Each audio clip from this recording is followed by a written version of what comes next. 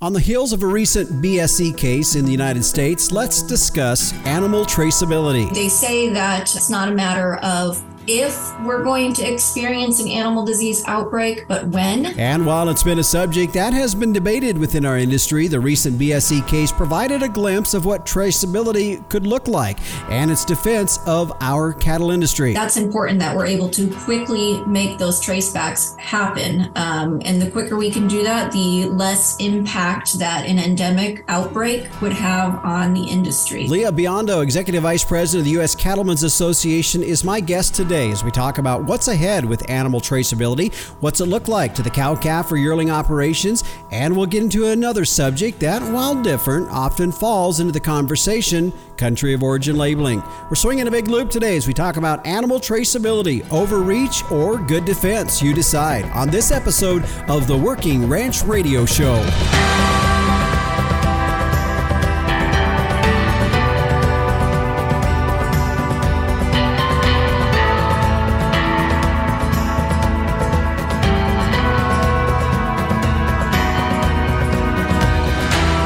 Everyone, and we welcome you to the Working Ranch Radio Show. I'm Justin Mills, your host, and we're glad to have you joining us. This is episode 120, and it's a big show here today as we talk about animal traceability. It's a subject that, as I said in the opening, has created some consternation within our industry for various reasons, but it's moving forward. Last month, the comment period ended, and we're now in the process of the USDA writing those final rules. What's that going to look like? How is it going to affect us in the cattle industry? A lot of us, of course, are cow-calf operators or stocker operators. What does that look like to us? Leah Biondo, who is the Executive Vice President of the U.S. Cattlemen's Association, will be joining us as we discuss all of this, the future of what that would look like. And we're going to also talk really kind of some surrounding issues that are not just about animal traceability, but are factors that are affecting our ability as a cattle industry to work together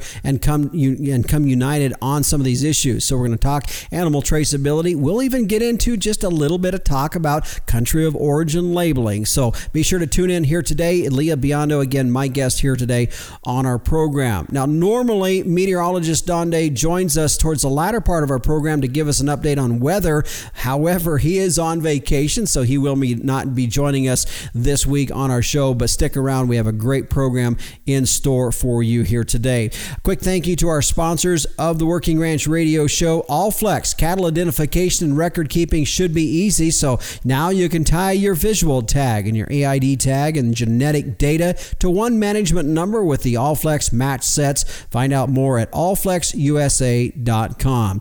Inherit Select from Zoetis, providing commercial cow-calf producers with genetic insights to make replacement female selection and breeding decisions. Find out more at inheritprogress.com. And MLS Tubs. Don't gamble with breeding season this year.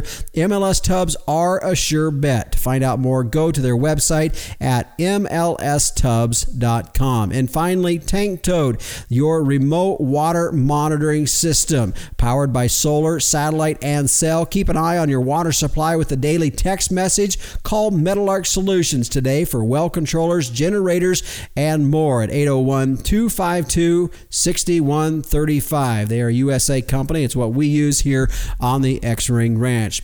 Well, now let's check in with the Captain, Tim O'Byrne, publisher and editor of Working Ranch Magazine, for this week's edition of Tim's 2 Cents.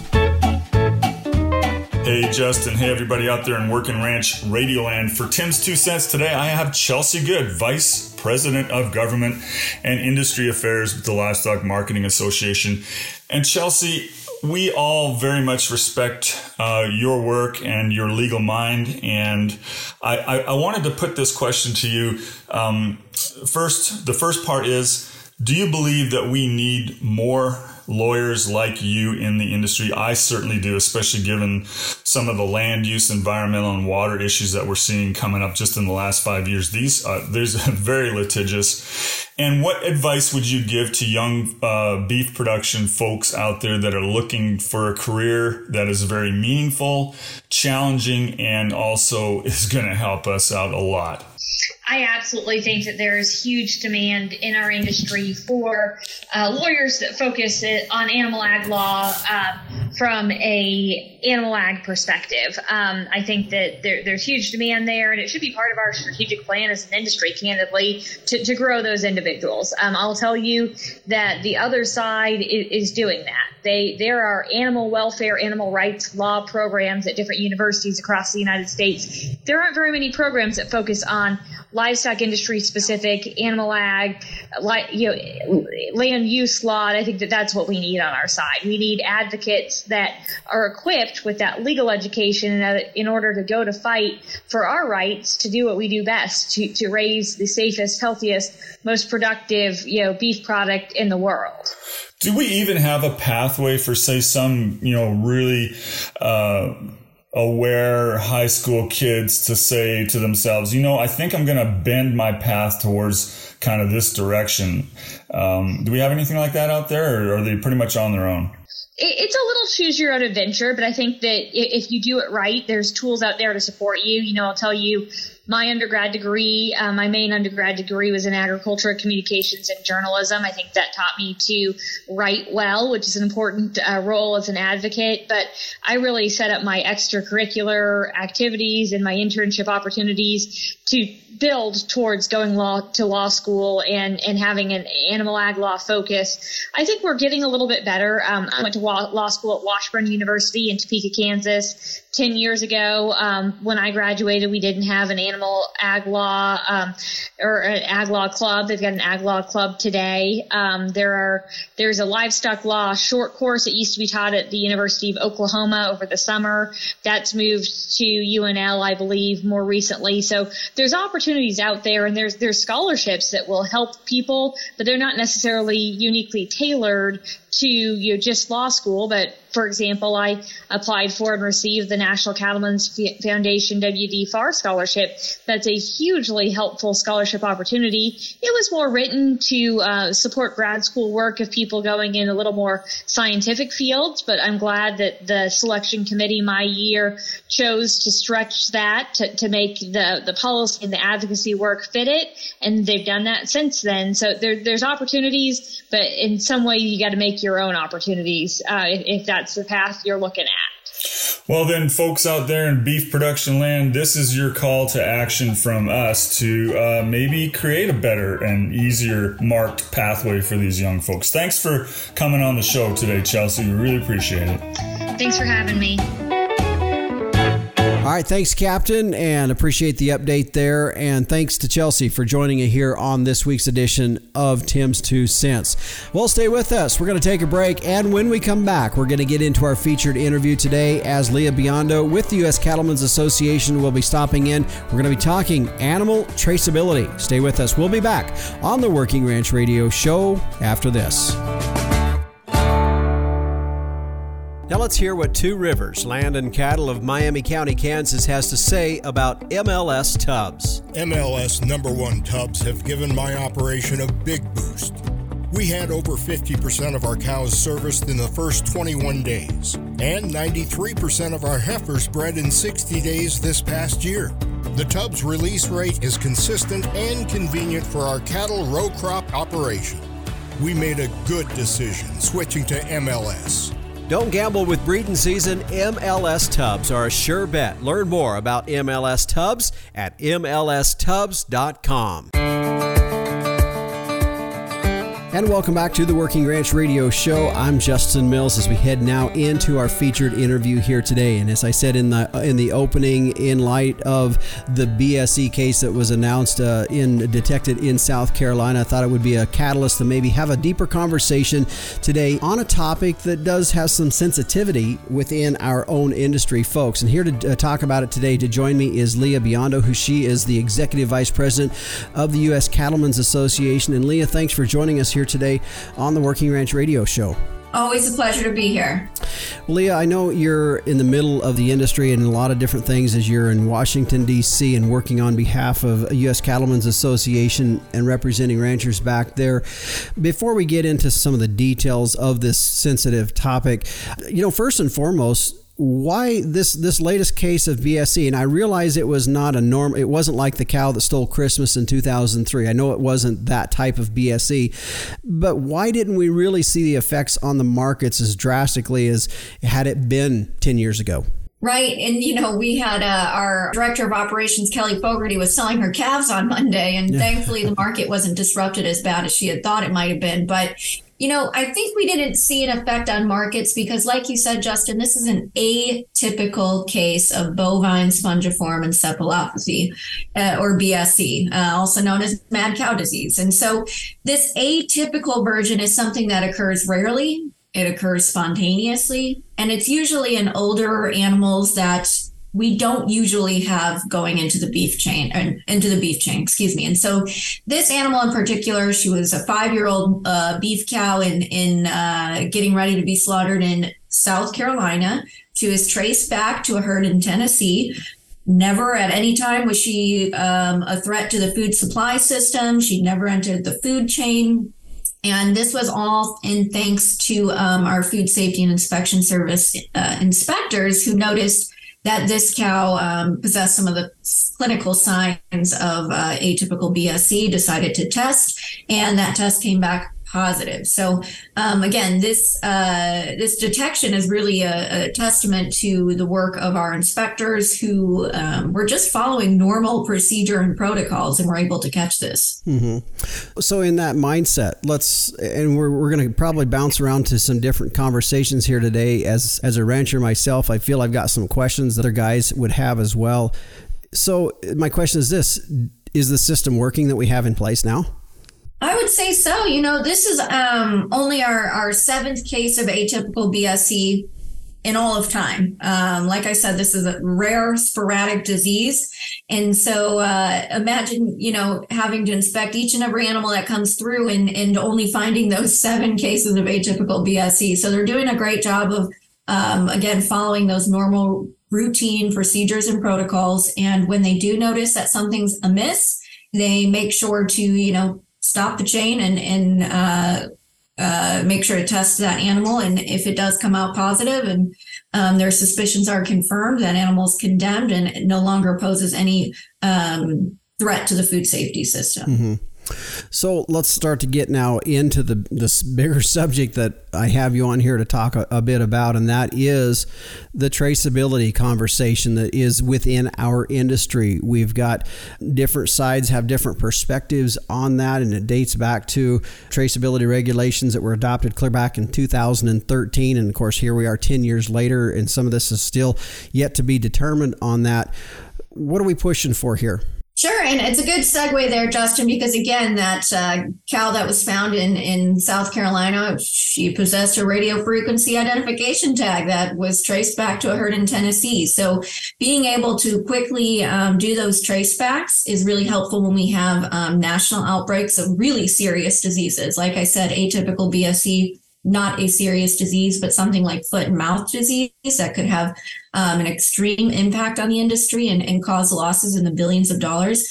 That's important that we're able to quickly make those tracebacks happen. And the quicker we can do that, the less impact that an endemic outbreak would have on the industry. So, USDA, we recognize that our members carry out animal traceability on their own operations every day, whether that's tracing or tracking animals via the filing and transfer of health papers or bills of sales or brand inspections, herd tags, you name it.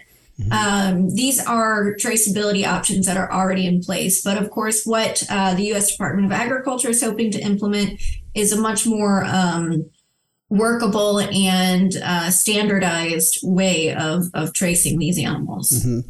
So if you can, Leah, and I know as this has been around since 2013, there's definitely been a lot of modifications that were not in place with any traceability, specific where we're at just yet. So let's talk about what is being proposed right now. I know, again, for some folks, this could be a little bit redundant, but I think for the sake of our conversation today, so we're all starting from the same basis, let's talk about what is being proposed in terms of traceability right now, today. Right. So like I said, the U.S. Department of Agriculture has a proposed rule out right now regarding animal disease traceability. And that comment period, it closed earlier this year. And so there were a lot of organizations that were chiming in and, submitting their own comments on it. But the main change that was recognized within this proposed rule is that official USDA tags are now defined as those that are both visually and electronically readable. So I'll say that again. The biggest change is that official USDA tags are now supposed to be both visually and electronically readable. So there are no changes in the classification of animals that should be tagged. Everyone who has been tagging with official USDA tags will have to continue to do so. They'll just have to upgrade those tags to ones that are both visually and electronically readable. And so the certain classes of cattle that are required to have official USDA identification right now include sexually intact cattle and those that are 18 months of age or older. So they are that's one category. The next, all female dairy cattle of any age and male dairy animals born after March 11, 2013. So like you said, Justin, that 2013 date. Any cattle or bison that are used for rodeo or recreational events or that are used for shows or exhibitions. So those are really the main classes of cattle that are crossing state lines. So if your animals remain within this border of your state, then they do not require official USDA identification. So the proposed rule doesn't really expand what sorts of animals are going to be required to have official identification, but it does make it so that those classes that are now required to have official USDA identification will have to have both tags that are both visually and electronically readable. Okay. And Leah, I don't want to belabor the subject, but I just want to clarify. We're talking visual and electronic. And then in the case of a lot of us as ranchers, we're talking then in addition to that would be those animals that are breeding animals, sexually intact animals, correct? Correct. Yep. And then over 18 months of age for anything. So it would be sexually intact and 18 months of age or older. Okay. Breeding animals that are 18 months of age or older. Okay. All right. So really from a ranching perspective, for a lot of us that are in the cow-calf industry or even stockers for that matter, really this traceability rules of having those EID tags and visual tags wouldn't be applicable. Right. And your mama cows wouldn't have to have them either, as long as they're not being shipped in between or over state lines. Okay. Well, and I think probably for a lot of us, we're familiar with that's what it was. But I just, again, to kind of have some clarification on that. I think, Leah, let's take a quick break here. We're kind of coming up on a time break here. Let's take a quick break. We still have a lot to talk about. Leah Biondo is my guest here today. She is Executive Vice President for the U.S. Cattlemen's Association. And we're talking about animal traceability here today. It's a topic that creates a lot of different opinions and different mindsets of what it's going to entail, where it's going to go. I think is probably a concern for a lot of folks, and we're going to continue with that when we come back here on the Working Ranch Radio Show. You know, big cows come with big feed bills, which is why smart genetic selection can pay off in your cow herd. Did you know Simmental-influenced cows are an average 74 pounds lighter at maturity than Angus-sired counterparts, according to a recent U.S. Meat Animal Research Center study? Now, while Simmental is sized for more efficient gains, 20-year genetic trend lines also show the breed offers reliable calving ease, early growth, and cow longevity. That's a balanced herd built for profit. SimGenetics, giving you more per head, period. Stand strong, Simmental.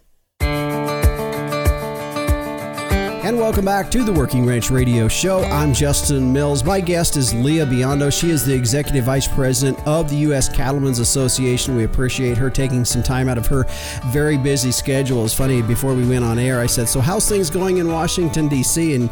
And her response was, boy, it's just been crazy and hectic. And I said, isn't that just a normal response in some cases? But Leah, as we were talking about kind of setting the foundation or the plate, the table, so to speak, of where we're at with animal traceability and the rules that's being proposed by the USDA right now. So we know that comment period ended last month in April, and now we're into this next phase with this.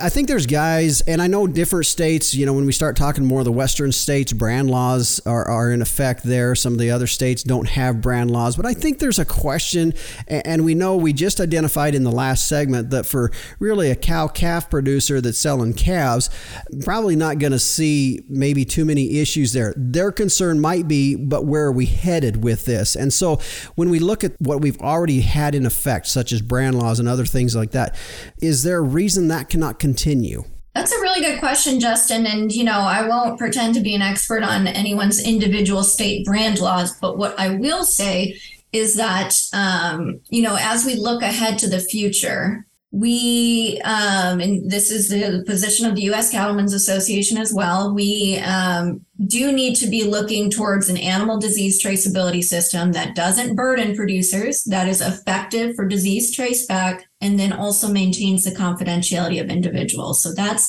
what a good nationwide animal disease traceability system would consist of. And, why wouldn't individual brands work in that scenario? When you've got, they say that it's not a matter of if we're going to experience an animal disease outbreak, but when. With the increasing globalization of trade, we try our best. We've got as many good systems and protocols in place. We've got great people managing those. But there's always a possibility that these animal diseases will enter our border. And so what would be a way that we could quickly conduct disease tracebacks, that we can quickly, section off diseased animals? It would be these tags that are both electronically and visually readable. And, we're remaining technology neutral at this time, and USDA is remaining technology neutral at this time. And what that means is we're not going to tell you what type of radio frequency ID to use, whether it's high or low frequency. But there's no denying that when you run, animals through a chute and you've got a reader over top, you'll be able to read them much faster than checking individual brands and tag numbers. Mm-hmm. Your response there, Leah, brought two questions to mind, and we're going to get to them at different points here. One that I'd already kind of noted here, and it's about putting a burden on producers. I want to get back to that in a little bit. But you talked about it's not if we get an animal disease, it's a matter of when. And I think that brings up a concern for ranchers in the countryside, is like, traceability isn't going to prevent diseases from happening in our country. And I think the real concern is what can we do to control some of the imports, because we know that there's countries that are bringing beef into the U.S. that do have diseases. And so what can be done to control those imports? Oh, Justin, you must have been reading our calendar this past month. This has been a top priority for the USDA Trade Committee. We met actually with the Customs and Border Protection yesterday to discuss some of these regulations surrounding imports of beef. And, some of the things that we heard are concerning. There are some weak points in the link, I will say, that need to be strengthened so that we can make sure that no disease arrives in the U.S., or that we can rapidly or, in a way decrease the chances of a disease coming within our border. And so the idea of either slowing down imports, increasing inspections of imports, these are all things that are really important to our trade committee, and some of the things that we've been working on extensively over the years, but more so recently this year. Again, as I said, it's not a matter of if, but when we'll be having that endemic disease. Mm-hmm. So, Leah, that brings us to the second question I was going to ask before, and it was a note that I wrote down. And I will be honest with you, I was in ag media back when the 2003, when we had the case of VSE, and it really devastated not only our U.S. cattle market, but of course, definitely the Canadian cattle market as well. And so I remember that extremely vividly. And one of the things is I come away from that in the years of being in the industry, from the media side, also now as a rancher myself as well. And I just find an interesting dilemma in the situation. We talk about wanting to implement a system that is not burdensome to the ranchers or to the industry. But what I find interesting is we've got two issues here. Now, I might be opening up a can of worms here a little bit on you. We've got cool country of origin labeling that's been talked about for many years. And then we've got animal traceability. And I'm going to tell you how I perceive this a bit. And folks, if you want to, I may get some feedback from this. I see country of origin labelers, ranchers want the meat industry to ID their product. With traceability, the meat or the government want ranchers to ID their product. Both claim it's going to be costly to the industry. How do we meet in the middle? Another good question there, Justin. And so, again, no secret, U.S. Cattlemen's Association supports mandatory country of origin labeling. Our founders were among the members who initially instituted the program way back when. And so that's something that we continue to seek from the U.S. Department of Agriculture and those involved in our trade negotiations. But we've got to be careful here because we cannot conflate country of origin labeling with animal disease traceability. Animal disease traceability, the number one reason to institute it is animal disease traceability. The country of origin or the origin labeling rules, that might come as, a beneficial side effect of animal disease traceability, and that's fine. But we have to look mainly at the goal of instituting a nationwide traceability program. And again, that's slowing down the spread of disease in the instance of an outbreak. Mm-hmm. Leah, am I wrong in feeling that each side of the industry is a little hypocritical? In what I was just, my question in that, and that one side wants the other one to identify their products and the other side wants them to identify their products. Am I seeing that wrong? Or it's just, I guess that's just where I've honestly, I can tell you that I have felt this for probably 15 years, that it's just an interesting that it almost seems hypocritical that each side wants the other to identify their product. You're asking me to step in it, Justin, but I think what that means is that there is some common ground that we can both stand on. Mm-hmm. Yeah. It leads me to the next question in this, and that's where I've always felt in this, is because from my personal opinion, yeah, I'm okay with country of origin labeling. I have no issues with the concept. It makes a lot of sense. It really does. I mean, we label so many of our products that consumers buy here in the United States. Why can't beef be any different than that? But I've also felt, why not let the market dictate when and how the industry moves forward in these kind of subjects? I'm glad you said that because, as we're looking at some of these product of USA proposed rules that are coming out of USDA, they've also released a consumer survey on product of USA. And what that consumer survey looked at was, how do consumers perceive product of USA labeling claims? And only 16% of consumers identified the correct definition for those product USA labeling claims, but they said they would still be willing to pay up to $1.70 more for a pound of ground beef and $3.21 more for a New York strip steak that included that product of the USA labeling claim. So this is research that's done by the U.S. Department of Agriculture that shows that there are consumers that are willing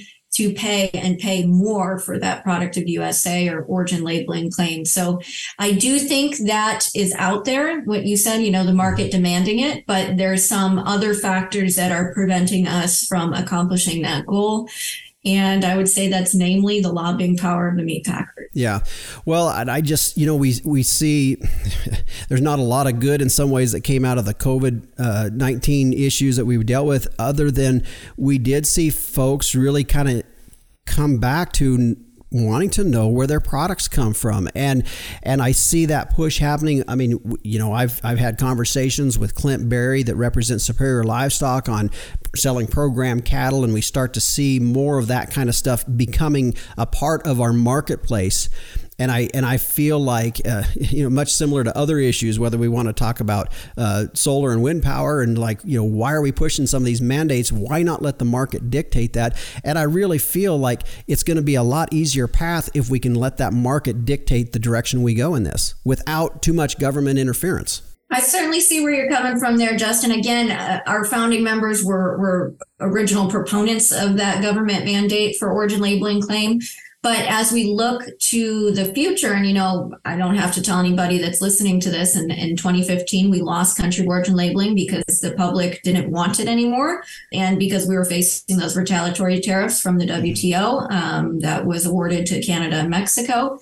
So maybe there's another way forward. Again, closing the loophole for product of USA labeling is one of those way forwards. The other might be like you said, a process verified program for U.S. origin cattle. So maybe we look to do something like that through the beef checkoff program. There's a lot of ways I think that we can be creative. Mm-hmm. And so these are some of the ways that U.S. Cattlemen's Association is looking at. We can't just keep harping, bring back mandatory country of origin labeling, and then not changing the way that we're approaching the subject. So we've got to get creative here. We've got to find those angles. If you can get a foot in the door, you'll eventually be in the room. So that's the way that we kind of approach this issue. Yeah. That's a good point, Lee. And I actually appreciate that perspective on it. I think it gives me some hope in the negotiations that are taking place back there on behalf of this subject. Stay with us, folks. My guest today is Leah Biondo. She is the Executive Vice President of the U.S. Cattlemen's Association. We're talking about animal traceability. And of course, as we just went through some other subjects that kind of also sometimes come into that conversation. When we come back, we're going to continue with more conversation on that. And what's the future entail in this? I think that's a concern that some ranchers have is, okay, we've opened the door here. What's that going to lead to? We're going to talk more about it when we come back here on the Working Ranch Radio Show. Every year you pick your replacement heifers. Some become profitable cows. Others disappoint. How can you make more reliable selections? Genetic testing.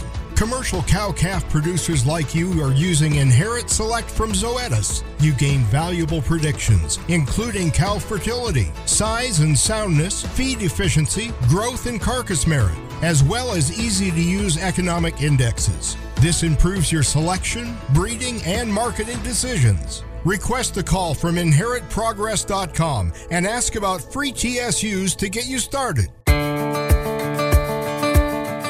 And welcome back to the Working Ranch Radio Show. I'm Justin Mills. My guest today is Leah Biondo. She's the Executive Vice President of the U.S. Cattlemen's Association. As I said going into the last segment, she's busy back in D.C. There's a lot of topics, as we were just talking about in the previous segment. Some of the questions I had are meetings that they have been having on, how do we control imports? What are some of the things that we can do when we talk about animal disease and traceability and controlling that? And I want to get further into that, Lee, a little bit, because I know one of the issues that ranchers would have is say, okay, I see what you're saying regarding animal traceability. It's that ability to quickly move in terms of getting something isolated. In theory, that is absolutely 100% good. But where's the future of this? What door are we opening? I think that is a real concern that ranchers have. What door is that going to open? Are they going to go a step further? Because as you and I said before we went on air, right now there's a lot of mistrust in our society within the industry, within our government, and so there's concern. What's the future look like? No, I'm glad you brought that up, Justin. And there is mistrust right now is at an all-time high. And so understandably, folks are cautious about moving forward with some sort of animal disease traceability plan. And I would be lying to say that even members of the U.S. Cattlemen's Association aren't hesitant on it as well. But I did want to state, Justin, it's not me up here in my overpriced townhouse on Capitol Hill kind of steering the boat on the organization. It's our producer leaders. It's our producer membership. And so the animal disease traceability position that we stand on was built by producers at our annual meeting during our policy discussions. And one of the primary or core tenets of that is that there should be absolutely no private control of the data or access to the data without the approval of the owner. And so that means that there's some efforts to establish private entities or organizations that would house some of that data. And that's something that U.S. Cattlemen's Association is wholeheartedly against. Again, that data should not be housed within a single private organization. We believe that it should be held with the state animal health officials, so that they can access it easy and so that nobody else can access it easy. And so I understand, privacy is a concern. Where we're going is a concern. There's always the slippery slope argument, but that's something that at least U.S. Cattlemen's Association is going to continue to stand for. Mm-hmm. As you and I were talking before this segment, just a little quickly there, I expressed to you a little bit of my frustration that we have and folks don't take this wrong. I'm not being critical of our listeners here, but sometimes we're very consumed in what we're doing. I mean, right now is a busy time of the year for a lot of us in the cattle industry. For those of us that spring calve, I mean, we're right in the thick of calving here in northeastern Wyoming, and we kind of keep our noses down, our heads down, and buried in what we're doing. And sometimes we just don't raise our head or really think through some of this stuff. And we start to build an idea of where this is going based more on conspiracy theory, so to speak, rather than facts. As producers, what do we need to do to stay on top of this so that we are making educated opinions? You already know my answer to this. It's joining organizations that support your values and beliefs. So maybe that is U.S. Cattlemen's Association. Maybe it's another lobbying or industry association. But the easiest way to stay informed, to stay active, and to be made aware of when changes are coming or when those changes are happening is to get involved in an organization. I cannot stress that enough.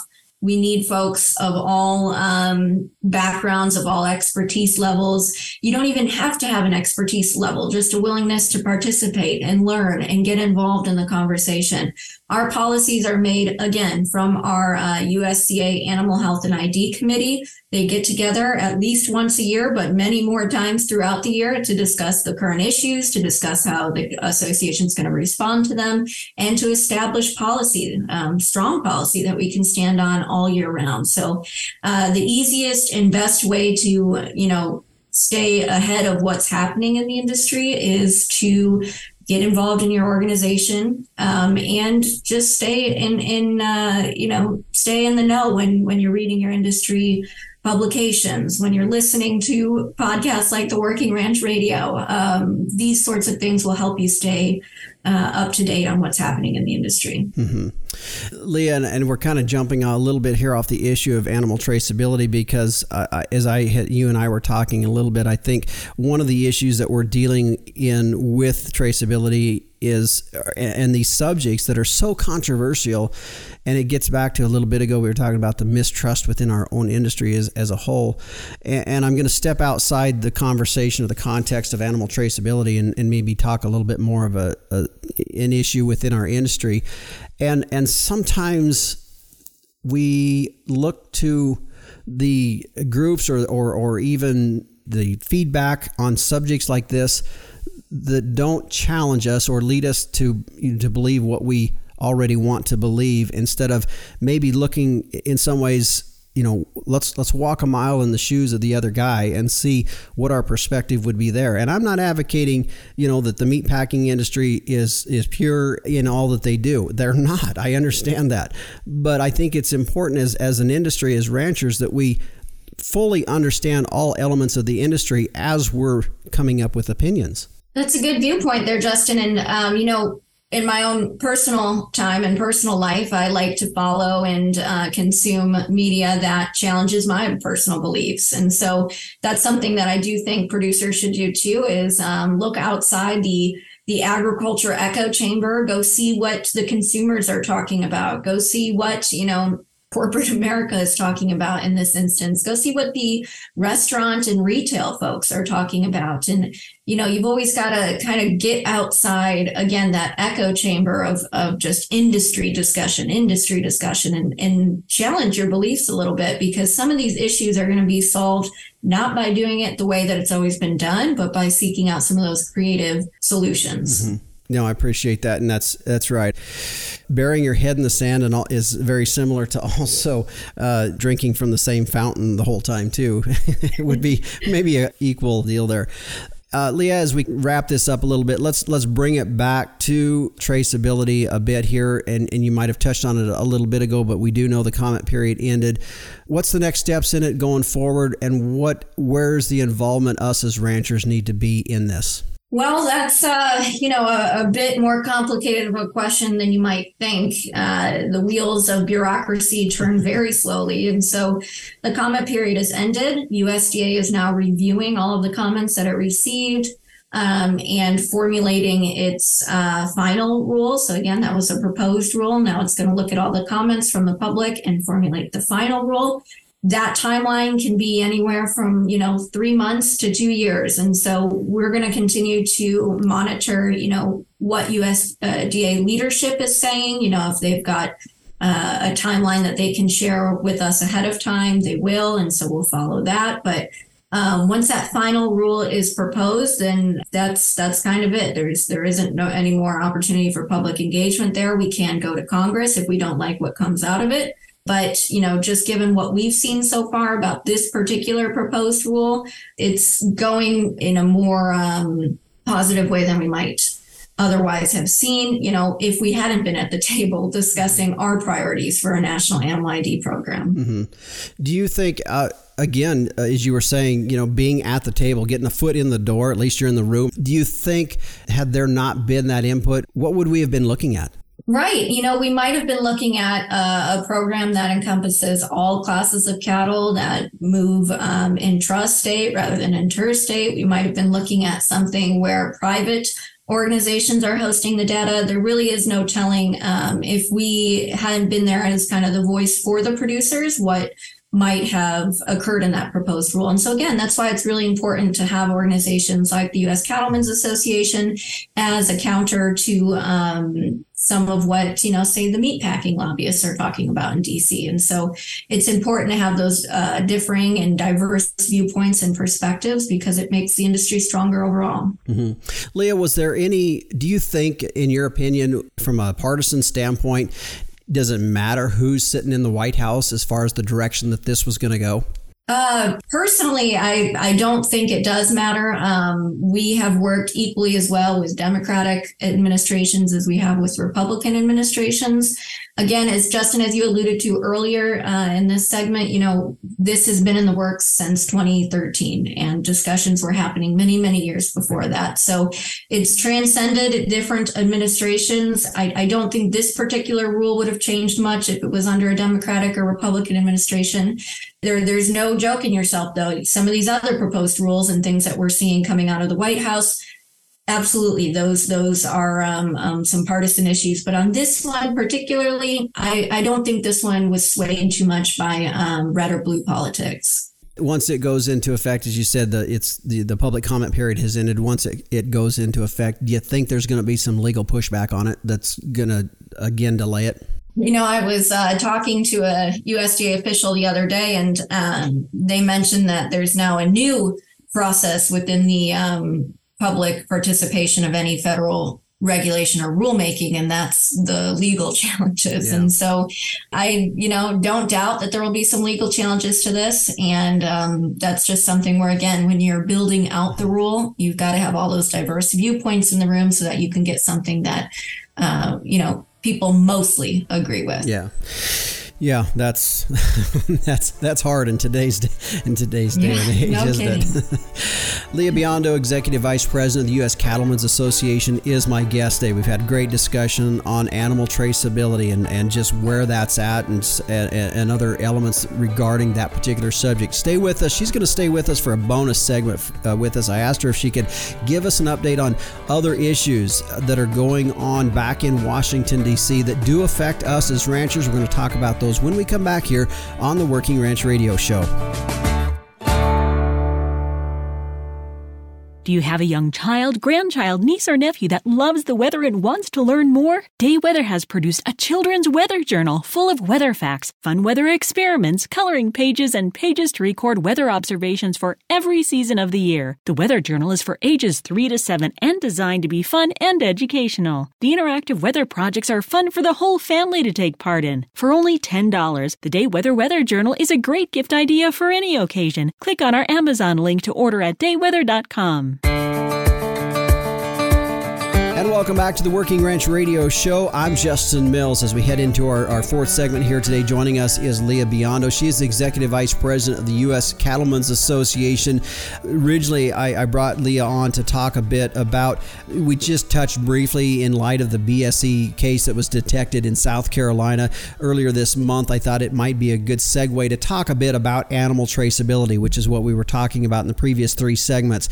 I thought since I had Leah here with us today, I wanted to know what else is going on, because as we all know, I tell you what, the political climate in our industry just keeps ramping up, whether it's in good and bad. I mean, we've got more presidential candidates coming on to various other agricultural issues. And Leah, from what you guys are working on, besides what we were talking about already, what are some of the issues that you think are going to be really have a big effect on us in the ranching industry?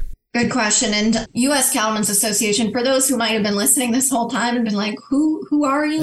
We're a nationwide organization of independent producers, livestock haulers, and regional processors. And so the issues that we follow support those kind of three segments there. And some of those issues that we're looking at, of course, have always been our top priorities, things like truth in labeling, both on domestic beef products and alternative proteins like plant patties or Petri dish lab-grown protein. We're also always working on competition and marketing reform. So the Cattle Price Discovery and Transparency Act is a big priority of ours.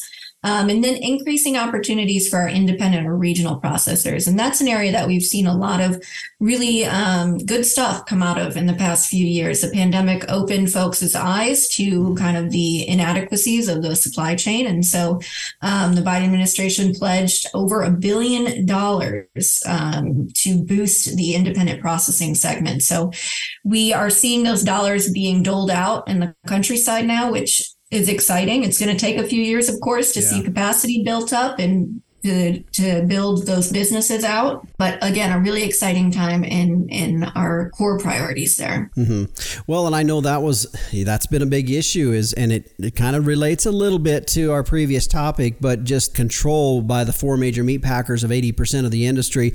Getting that spread out a little bit is something that really the market has needed for quite some time.